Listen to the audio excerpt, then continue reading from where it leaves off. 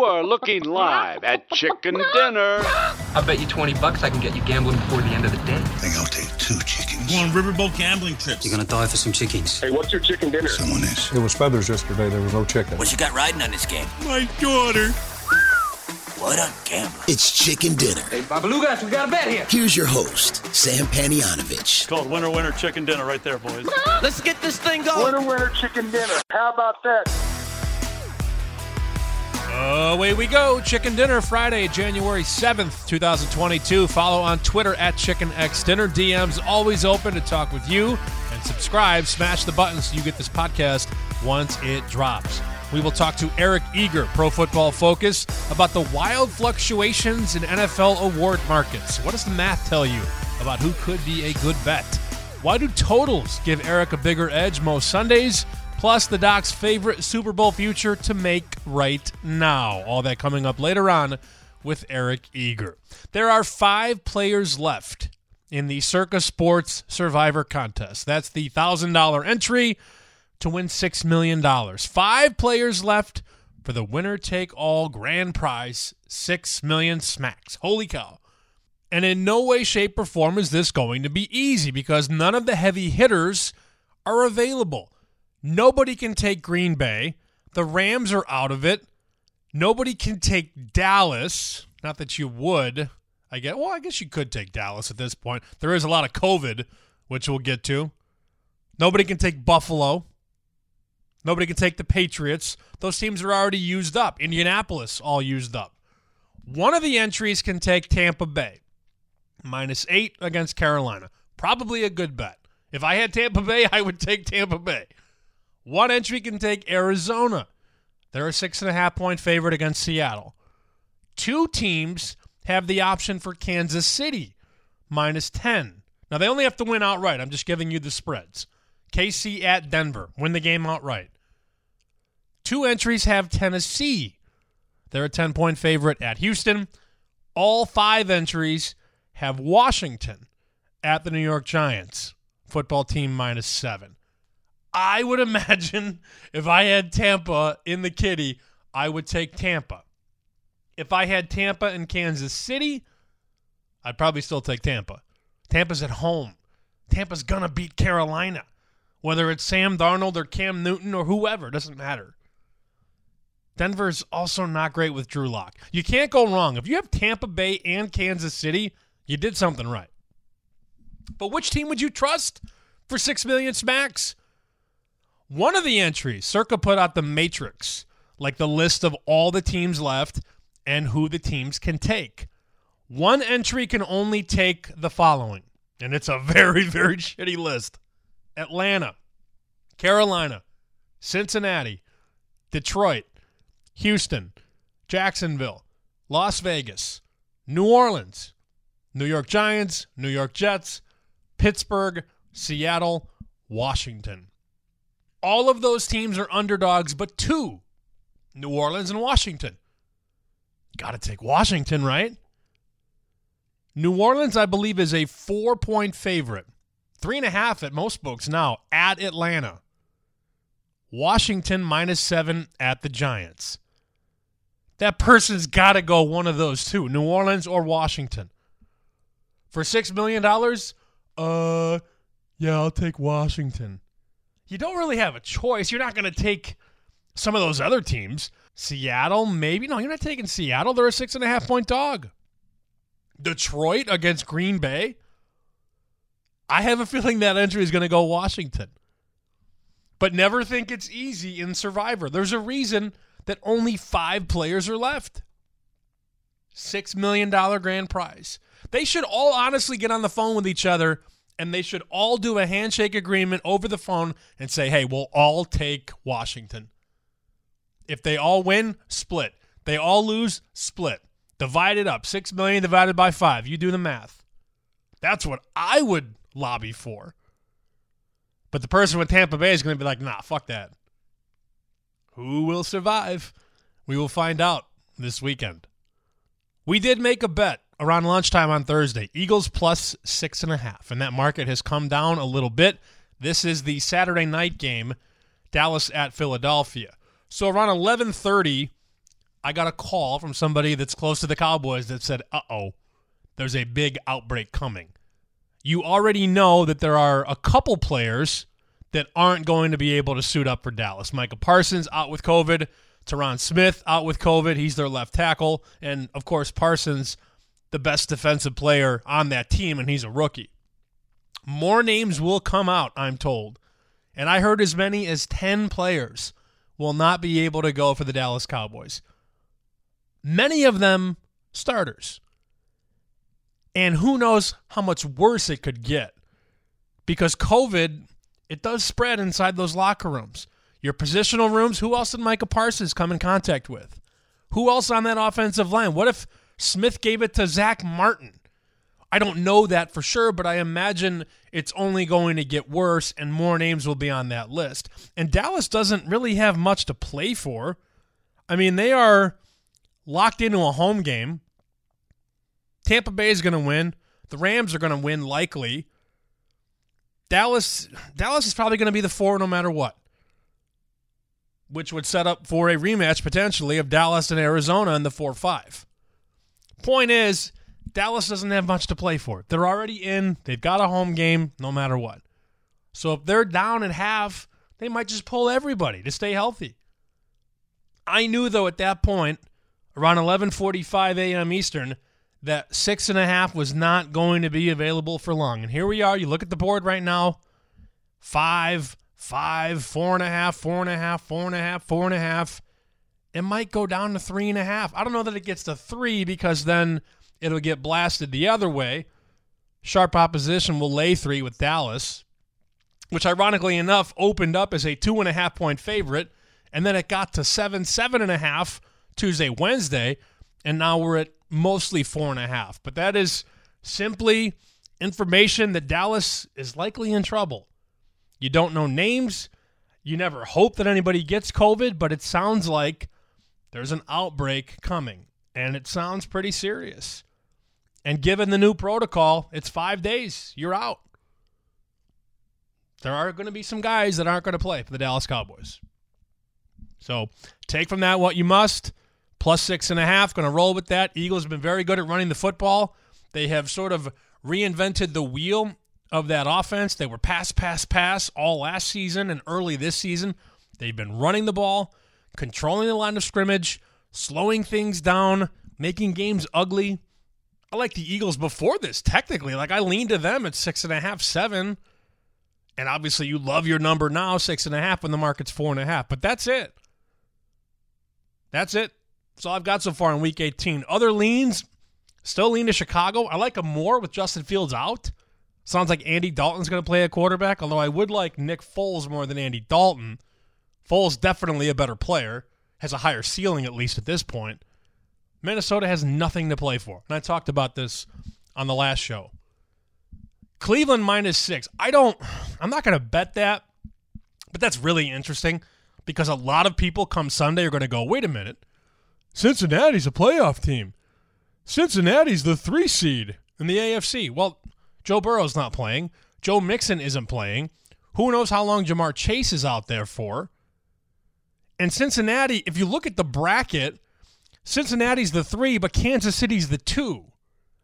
So if you're Cincinnati, do you lose on purpose? Because that path is a lot easier to the AFC Championship and the Super Bowl. If you're the 4, you're likely going to play Tennessee in that second game. So the 4-5, which at this point is Buffalo, New England, if Buffalo wins, and they will against the Jets, Cincinnati could fall to the 4, and then it's all of a sudden Cincinnati has to play New England, and the winner likely faces Tennessee. So you avoid Kansas City until the AFC Championship, and who knows, maybe they slip up. I don't think Cincinnati wants to win this game. So don't look at the Bengals, a good team, catching 6 points against a team that doesn't care at all, that's already out of the playoff picture, and don't think that's free money. That's my point. I lean to Cleveland. Don't feel great about betting on Cleveland, though. I did lean San Francisco. That number's come down. Circa's got a 4 right now. Rams -4. Some books 4.5, but this was 6.5, 6. Shanahan's been very good against the LA Rams. So I'm not going to play it at 4.5, 4 when I could have taken 6. I missed that one. And this one, probably still okay. The under 40, New England, Miami. How are the Dolphins going to score? Tua stinks. And Belichick is going to just solve that guy. They scored 3 points against Tennessee, and Tennessee's defense is nowhere as good as New England's defense. Mac Jones on the road, he's not going to dominate a game. They are built with power run, control the ball, eat clock, get out of there with a win. 17-13, 2017, low total stink. I'd prefer this total to be 43. I'd bet a lot more money at it. But 40, there's not a lot of margin for error. Tua throws a pick 6, punt return for a touchdown, likely going to screw you. Still don't think they get to 40, honestly. What's the final score? New England, Miami. How many scores do you compute realistically that go over 40? 24-20, I don't even see it. If anything, I feel like it's 24-13 New England.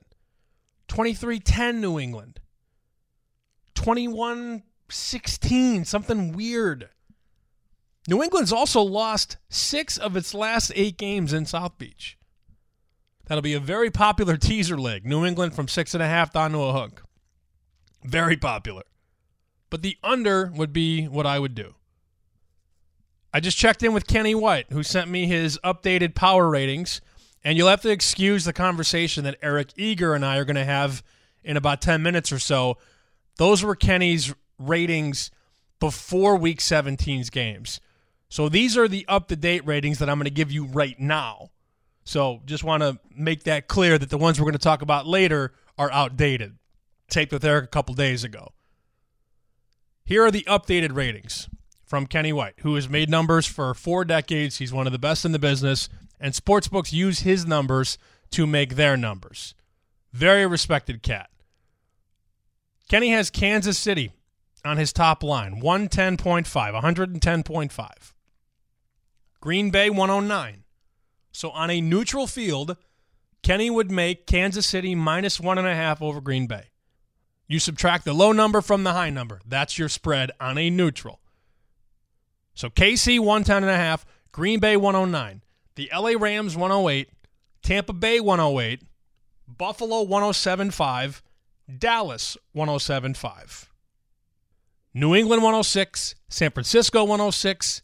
Cincinnati, 104.5. The Chargers, 104. Indianapolis and Philly, 103.5. Tennessee, 103. And you have to imagine that Tennessee number is without Derrick Henry, because these numbers get adjusted week to week. When Henry comes back, you have to kick them up. They've got to go to 104, 105. And Tennessee is marginally underrated. Nobody wants to bet them. Nobody wants to talk about them. Yet they're about to lock in the number 1 seed. But I feel like getting an idea of what a professional odds maker thinks of teams helps you understand. So KC and Buffalo on a neutral, Kansas City is a 3-point favorite. 110.5 minus 107.5. If the game is in Arrowhead, you probably tack on 2 more points. Home field isn't worth 3 anymore. No way. And you can't make Kansas City minus 6 against Buffalo. That's probably 4.5. How about Green Bay, Dallas? Kenny says 109, 107.5. That number on a neutral, 1.5. So Green Bay at home against Dallas is 3.5. Kansas City, Cincinnati on a neutral, 6. That's his true number. Game is in Kansas City. He's going to make that thing 7.5 or 8. And I'll tell you what, the public would probably bet Cincinnati over a touchdown. Getting an understanding of how professionals use power ratings can help you. And then there's the over adjustment or the under adjustment by the books. Kenny's not booking bets. He's just making numbers. There's a difference, as you know, between an odds maker and a bookmaker. A bookmaker could look at a power rating of, a difference between 2 teams at 9.5, and he'll go, I can't make it 9.5. I won't write any bets on the favorite. So he'll make it 7.5. Some guys that make power ratings made Georgia, Michigan, Georgia 10.5. That market was 7.5, 8 on the close. And everybody bet Michigan. So imagine how many bets a sportsbook would write on Georgia at minus 10, 10.5. The bookmaker has to take the numbers and massage to the right number that's going to draw a good two-way.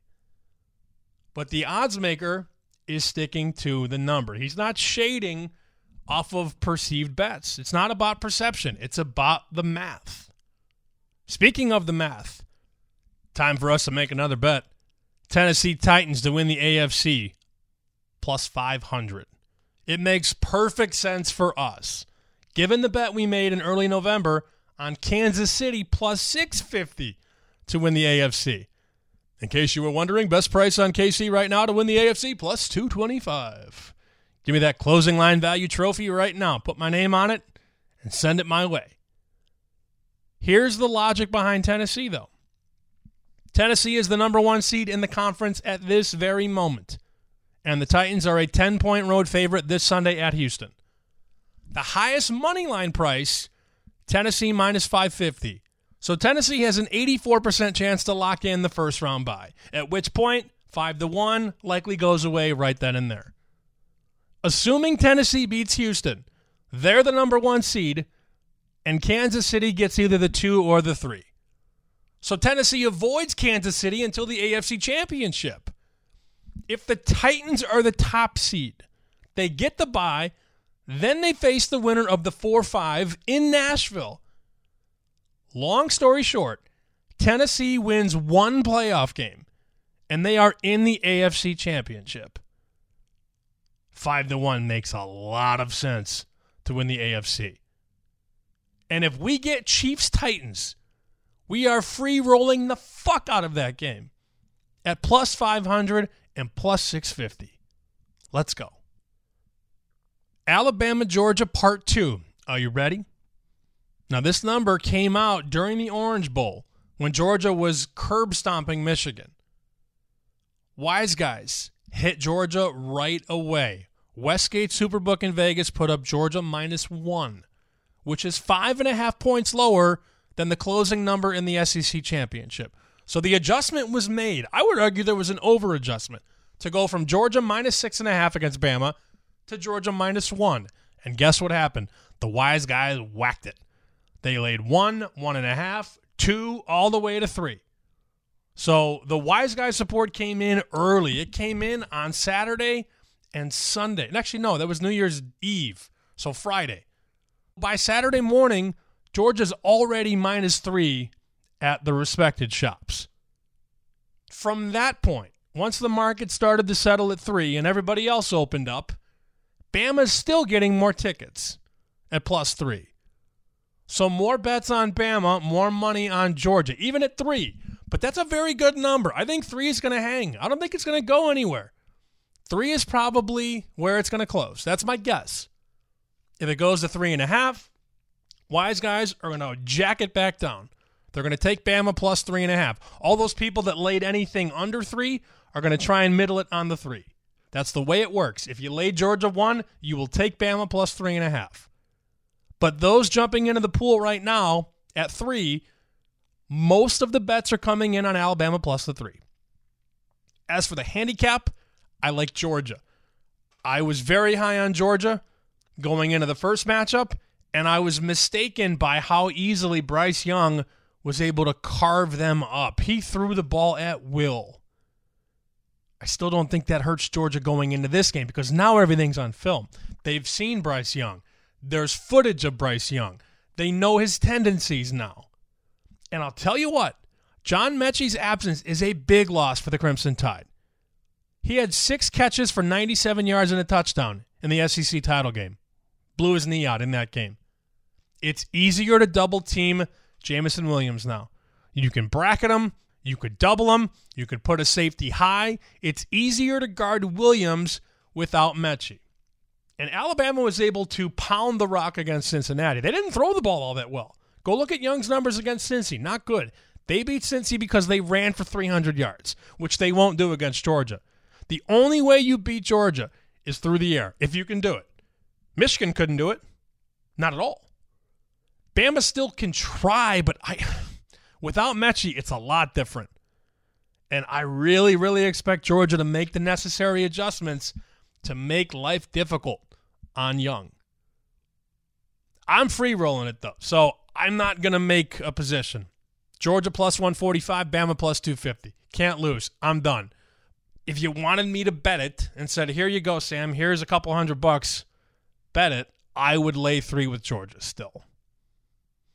This is very interesting. I got a direct message from a listener, Josh. I'm not going to use names as far as who his friend is, but it's a friend of a listener that is getting just screwed by FanDuel. And I'll read through this quickly. Hey, Sam, got a question for you. My friend has a very common name, like John Smith. He was playing on FanDuel for a while, DFS stuff. He lives in Massachusetts where sports betting isn't legal, but the DFS is. He put in a lineup yesterday, submitted it, and moved on. This, by the way, is on December 23rd, this message. Today, they said he was on a Pennsylvania exclusion list, and his lineup was voided. Well, go figure. The lineup won $4,000.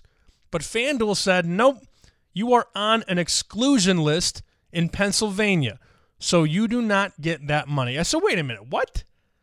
He said, yeah, he got this email from FanDuel support. Hi, so-and-so. Thank you for your patience. Our team has received notice that your name information appeared on the Pennsylvania exclusion list. As such, you are prohibited from operating a FanDuel account at this time. If you believe this is an error, you would need to contact the state gaming board. Please let us know if you have any further questions. Okay. So I said, look, you got to reach out to Philadelphia Gaming or Pennsylvania Gaming and say, here's my social security number. Here's my information. I want what's owed to me. I'm owed $4,000. So let's see. A couple days go by. On the 27th, I get another message from Josh. Just wanted to give you an update. The Penn Gaming Board agrees my friend shouldn't have been on the list. Now we're waiting on FanDuel to agree too. Once they say the error is real, we'll go for the $4,000. And the email was, hey, so-and-so, patrons personally have to sign up for self-exclusion and provide identification, so if you never requested, your name would not be on that list. Your name does not appear on the involuntary exclusion list, which is available on the Pennsylvania Gaming Board website. My assumption would be some of your information, last name, date of birth, matched another person on one of the lists, or some sort of tech issue arose and FanDuel suspended the account. FanDuel would be able to tell you potentially why your name was mistaken. Uh-oh, that sounds like trouble. Potentially is always a problem. I said, all right, let's go.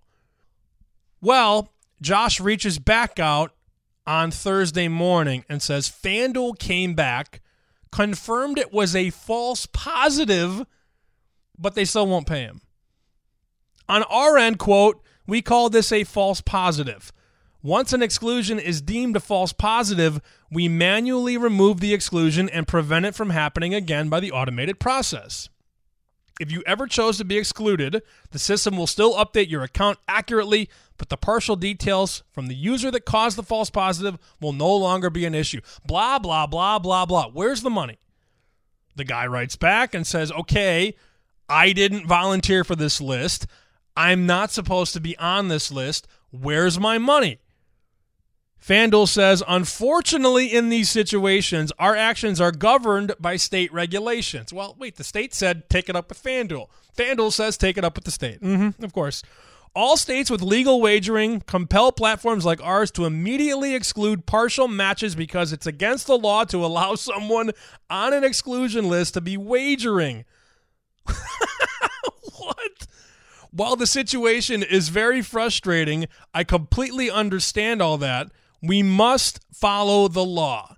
This was not a punishment by any means. We followed state regulations required, and since those details were confirmed as not yours, you are now free to use the platform. But we're not going to pay you. That last part was not in the email. That's just my synopsis of the situation. And here's where it gets worse. This guy, Josh's friend, has lost more than he's won at FanDuel. So FanDuel had no problem with him making all of these DFS plays and keeping his money. But when he puts in a lineup that wins $4,000, all of a sudden he's on some fucking list that he has no idea how he got on. What is up with that? How does that happen? And now FanDuel's saying, we apologize, we're following state law. But Pennsylvania's saying, wait a minute, you weren't supposed to be on the list. So we're going to play this out. I'm going to get with Josh. We're going to try and figure this out. I don't know who we have to get this to or whose desk this has to get on, but I want to get some screenshots of this. I want this guy to get paid because this is the worst. This is like there were several times in my past when you dump money into the bookie and you'd pay the bookie, and then you'd hit the bookie big, and the bookie wouldn't have it. That don't fly. On the other side of that, if you take the bookie early, and you take the bookie for a couple $1,000s, and then you go down big, and you go, I don't have it. That ain't going to fly either. This is the same thing, only with a real sports book. That's wild. Wild. Last thing, before we get to Eric Eager, Tree Bark Falafel, 9-5 this season with his best bets. It is week 18. Let's bring it home, baby. Hello, this is Tree Bark Falafel. My record this season, 9-5. Let's get the 10th win. This week, take Buffalo Bills, -16 against the Patriot Trash Jets. Buffalo Bills want to win division. They will dominate. You will enjoy the free money, courtesy of me. Again, take Buffalo Bills, -16 against the Jets. Thank you. There you go. Buffalo Bills to finish potentially 10-5 on Tree Bark Falafel season. Joining us again on Chicken Dinner, he is the co-host of The Forecast now. This is new. We didn't have The Forecast last time we spoke. Eric Eager, Pro Football Focus, on Twitter at PFF_Eric. How's The Forecast, and how is it to be a host? Things are good, man. We've been doing podcasts for a long time.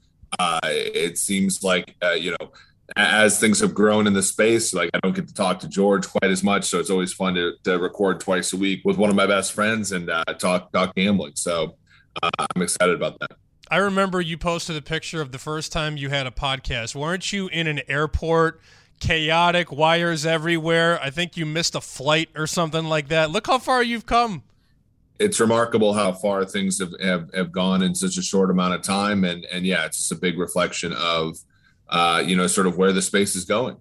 Let's talk about some of these award markets. NFL MVP, Coach of the Year, Offensive Rookie of the Year, Comeback Player of the Year. All of these markets have fluctuated wildly over the last 2, 3, 4 weeks, including, Eric, a $6 shift on Offensive Rookie of the Year. Mac Jones -400 or higher heading into Week 17.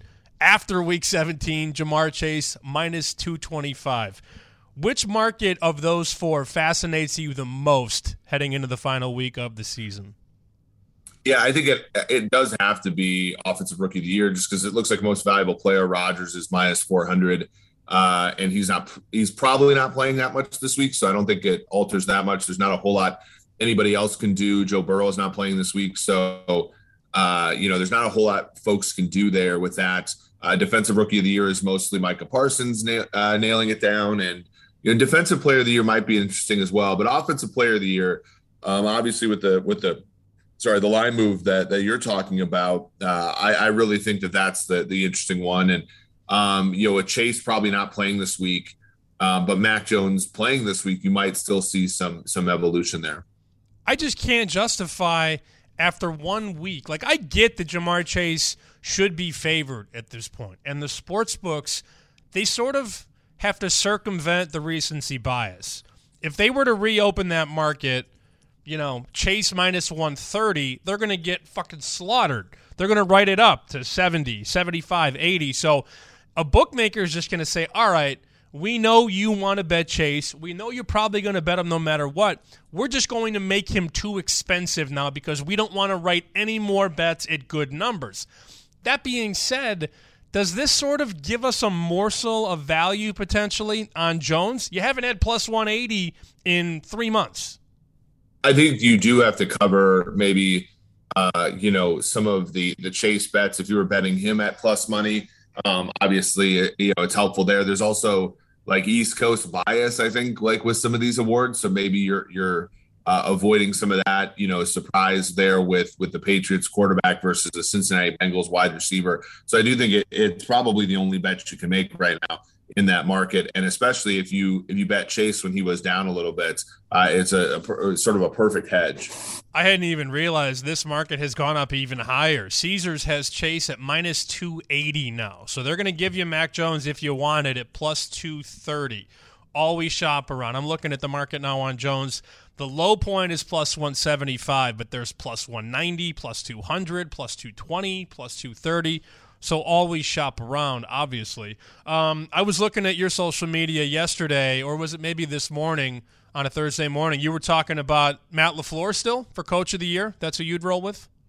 Yeah, I would. I think that team has, basically – about 10 wins worth on their roster, and obviously getting 13 wins worth, is a pretty big value there. So I think that's, where I go. I think Mike Vrabel has obviously done a lot there. But I think some people believe that's more of a fluky thing than anything. Whereas with the Packers, they're literally 12-4 against the spread. That's a pretty impressive, movement there. It's amazing the numbers you can grab throughout the course of this roller coaster season. I've got a buddy who bets for a living. He now lives in Colorado because he's got, 20 outs or so he can grab all these different numbers and always get the best number. He's got LaFleur at 15. He's got Taylor at 70, Vrabel at 30, Belichick at 50. He just buys the dips in the future markets, and he's like, look, I make more money doing this than I do flipping coins on Sunday betting sides and totals. It's remarkable. Yeah, it's remarkable. I think that the only issue with those markets is obviously the hold is a lot bigger, and you tie your money up, for too long though. Like I think that's sort of the issue. That to me is, I think, the only downside of futures is that, oftentimes like week to week betting, if you have an edge, obviously you can turn your money over a lot faster than if you have an edge in the futures market. When you say edges, I'm intrigued. Do you feel like over the course of this season, you've had edges more with sides or totals? I think it's totals, just because totals, you basically have to guess, at the beginning of the season as to what this league-wide scoring environment would be, right? So going into the year, we thought it'd be more like 2018. It's actually not even been that high. If you would have guessed it'd be not 2020, for example, like you would have bet a lot of overs and you would have lost a lot of money. And so there's a little bit more art to it. I think a lot of the science in sports betting, in especially in the liquid markets like the NFL, is fairly well established, and you're just sort of trying to squeak out edges by finding, different angles and different features in your model to work with. Last year was, okay, how much is home field advantage going to be? This year it was how much home field advantage is going to be if you were doing sides. But with totals, it was, what's the league-wide scoring environment going to be? And if you guessed right at the beginning of the year, you probably have done well betting totals. I love this whole power rating system. I've been really focusing a lot on power ratings. I talk with multiple odds makers every week, and I never used to do this. I love to see all the different perspectives. I think you're the same way. You're always trying to learn and look at this from a different side. And for me this season, it was looking at power ratings. And I have power ratings from Kenny White. He sends them to me every week for the NFL season. Here are his top 5 teams, and this is his rating. It's not anything lockstep. It's just his set of ratings. He's got Kansas City at 110, LA Rams 109, Tampa Bay 108, Dallas 107.5, and Buffalo 107. What's your biggest disagreement there? I would like Buffalo maybe a little bit higher, but that to me, I think that's just because Josh Allen has regressed a little bit. Due to factors like weather, but also just like the gravity of the situation. I also think Tampa Bay is maybe, a little bit of a team that's undervalued on the markets, but that's kind of where I sit right now. I think that some of the teams, for example, that are like, sort of long shots to win the Super Bowl are longer shots to win the Super Bowl than some people believe. The teams that aren't winning divisions, I think, have a harder road than I think the markets like to give respect to. I was just surprised that Green Bay was outside the top 5. Yeah, the issue with Green Bay to me is, are you evaluating them, and Green Bay and Tennessee, are you evaluating them based on, their players that they have going right now, or the players that they should have, sort of in place, by the time the playoffs happen? Like, I think that those are two different evaluations. And I think a lot of market-based metrics, so metrics they in predict and stuff like that go through, betting lines and stuff like that. Like, I think that that's really where, some of those miss is like, a lot of these betting markets have to do with, sort of where, the players have gone up until now and in the immediate future. But, you put David Bakhtiari back on the Packers or Jair Alexander back on the Packers, I think they're a much better team than what the market's giving them respect for. Yeah, that bye week is just such a big deal, especially now that there's only one bye, that they've recalibrated the amount of teams in the playoffs. I saw this tweet this morning. Adam Chernoff from Covers said that he sees a lot of similarities between Atlanta in 2016 and Tennessee this season. Heading into week 17, at that point in time, 2016, Atlanta was 12-1 to win the Super Bowl. Very similar price to what you have Tennessee at right now. And Adam's point is that if you want to bet Tennessee to win the Super Bowl, you should bet it before week 18, where they're a 10-point favorite currently against Houston.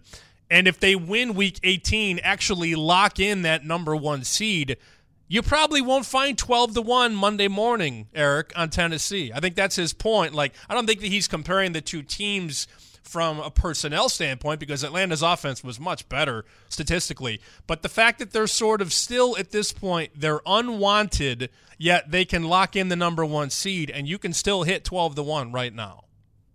Yeah, absolutely. Like, I think that for the most part, for a lot of teams that are big underdogs in the playoffs, a money line rollover is better. Sure. But at the same time, for a team like this, where you can sort of see the path and the numbers are going to get immediately worse, and you don't have opportunities like Tennessee, like for example, in Tennessee, like it's a pretty, high likelihood that they're going to get a bye. So like the money line rollover sort of bit with them is not going to work very well, because obviously you can't bet them in week one of the playoffs if they get a bye. So yeah, I agree. Like immediately, and there's a lot of uncertainty as to whether or not they are going to actually get, the first round bye, because we've already seen them lose to Houston at home. So, I'll amend Adam's statement. I like it. I'll amend it and say, if you can find a market after the Saturday games, with the Chiefs 10-point favorites against the Denver Broncos, that might be the place where you can get a slightly better price than right now, because there's still going to be uncertainty baked in as to whether or not they're even the one seed after Saturday's games. That's actually not a bad point, because if Kansas City just curb stomps Denver and wins 31-7 or something like that, you might actually, some books might go, well, that team's pretty good, and kick Tennessee up just a little bit to like 14-1. Yeah, I think that's not necessarily a lock or anything, and it's not clear that you're going to get those numbers offered to you, right? Like that's another part of, the issue is once the week started, you're not always given futures opportunities. So that's something to think about in it as well. But if you do have a book that will give a futures opportunity in between games, that might be a place to look. Okay, so maybe $100 on Tennessee, 12-1. You don't hate that? I don't hate that at all, no. I'm curious to get your stance on Kansas City. And I know you've been very pro Kansas City over the last handful of years, and they've been very metrically sexy. I have some 7-1 AFC before the Raider game when they were a 2.5-point road favorite. That's like the worst line of the season, by the way. So I had some 7-1 put in. I couldn't pull the trigger on 15-1 to win the Super Bowl, and now the market obviously a lot lower, 5-1 on Kansas City. Do you like them to make a deep run? I'm not asking would you bet them to win the Super Bowl, but can they get there? Will they get there? I think they're certainly capable of it. I mean, we only make them 13%, which is, you're going to have, that's, 7-1 or so. So you're, I'm not necessarily going to really like that one as much from a betting standpoint. But yeah, I mean, I can win it. I mean, the thing is like the 2 seed, everybody's like poo-pooing the fact that they probably won't have a bye. But the 2 seed means you're playing in the second round of the playoffs at home. And if somebody were to upset Tennessee in the first round of the playoffs, which I think a lot of people are finding plausible, then you get to host the AFC title game for what would be the 4th straight year. So, I think that there's obvious concerns. One of them being like, there are 3 division winners in the AFC besides the Chiefs, the Bengals, the Titans, and the Bills, and the Chiefs have lost to all of them this year. And they've also lost to the Chargers and the Ravens, which could be both teams are still alive for the playoffs. So that's their 5 losses against the AFC teams that are pretty good. But if you look back at the time they won the Super Bowl in 2019, they lost to Houston, who they eventually avenged in the playoffs. They lost to Tennessee, who they eventually avenged in the playoffs. So it's not out of the ordinary for them to struggle in the regular season against certain teams and then beat them in the playoffs. I don't think that they're bettable. I think that they're overrated on the market, but I do think that they're a legitimate Super Bowl contender for sure. That's a team you definitely make more money rolling over because they'll likely have that extra game, that third game without the bye. 2 more quick things. Have you made any positions in Week 18? Yeah, I have. I have a small one on the 49ers plus 5.5. Now it's 4.5. I have made one on the Seattle Seahawks plus 6.5 and what could be Russell Wilson's final game. And then here's one. This is one that you had to have followed along with, I think, for it to make sense, although I still think this is a value. I have some Pittsburgh under 8.5 wins this year, early on. And I think a lot of people bet that as well. And you're getting sort of a gift this week. The Ravens, from all indications, look like they're starting Tyler Huntley at quarterback. They're extremely depleted. 5 straight losses. A loss last week where I know that they played well, but still couldn't get it done. Might be a little bit over. A franchise that is very smart and might not necessarily see a win as valuable, although they're still alive and they're playing at 1:00. So they're probably going to play through. But you're getting the Steelers plus 5.5 this week, and I think if you have some Steelers under 8.5, a really good hedge is some Steelers plus 5.5 in this game. And if they lose by 3, then you win both. So that's a position I've made. I did have a money line parlay last week where we parlayed Green Bay, Arizona money line, and then we parlayed Detroit plus 10.5. Now that Green Bay, that might be foiled by the fact that Green Bay is going to start their starters this week. But right now you can get Detroit plus 4. I like the value on that a lot. So those are the positions I have this weekend. I thought for sure you were going to say Pittsburgh 2-1 to win the game. So that's obviously, there's some value there, but the middle is obviously negative there, right? There's no middle there. The 5.5 gives you a lot. Like obviously a loss by 1, 2, 3, or 4, or 5, it would be obviously amazing in that scenario. Yeah, I wasn't sure if you had. I figured if you went under 8.5 on Pittsburgh, you had plus money. So I was thinking you could go plus money, which you'd be proud of me, by the way. I've got Alabama plus 250 and Georgia plus 145. Buddy, I'm going to light a cigar and just watch it hang out. Yeah. That sounds great. Obviously, the Georgia bet was wonderful. They were really good numbers at the beginning of the year, and by the end of September, you could tell that they were a house, and so that's obviously a great bet to have. I only made it after they lost to Alabama. I wasn't smart enough. I wish I would have had it earlier in the season, but hey, man, plus money, can't lose. Mm-hmm. That's Eric Eager, Pro Football Focus, great analyst over there at PFF, at PFF_Eric, and check him out, the co-host of The Forecast. Enjoy the postseason, man. We'll talk to you again soon. Sam, thanks for having me on. This is fun. That about does it for Chicken Dinner. Thanks to Eric Eager for hopping on the show. I agree with him. Tennessee, not a bad pop, although I like them more to win the conference than I do to win the Super Bowl for the reasons that we outlined earlier in the show. Record check, 213, 208, and 7. We're up 6.2 units. Did take that Florida money line on the chin at minus 120. And we've got 4 pending, at least in the near future. Eagles plus 6.5. Just popped in the Titans plus 500 to win the AFC. And then the free roll of all free rolls. National Championship, Georgia plus 145, Bama plus 250. Let's go.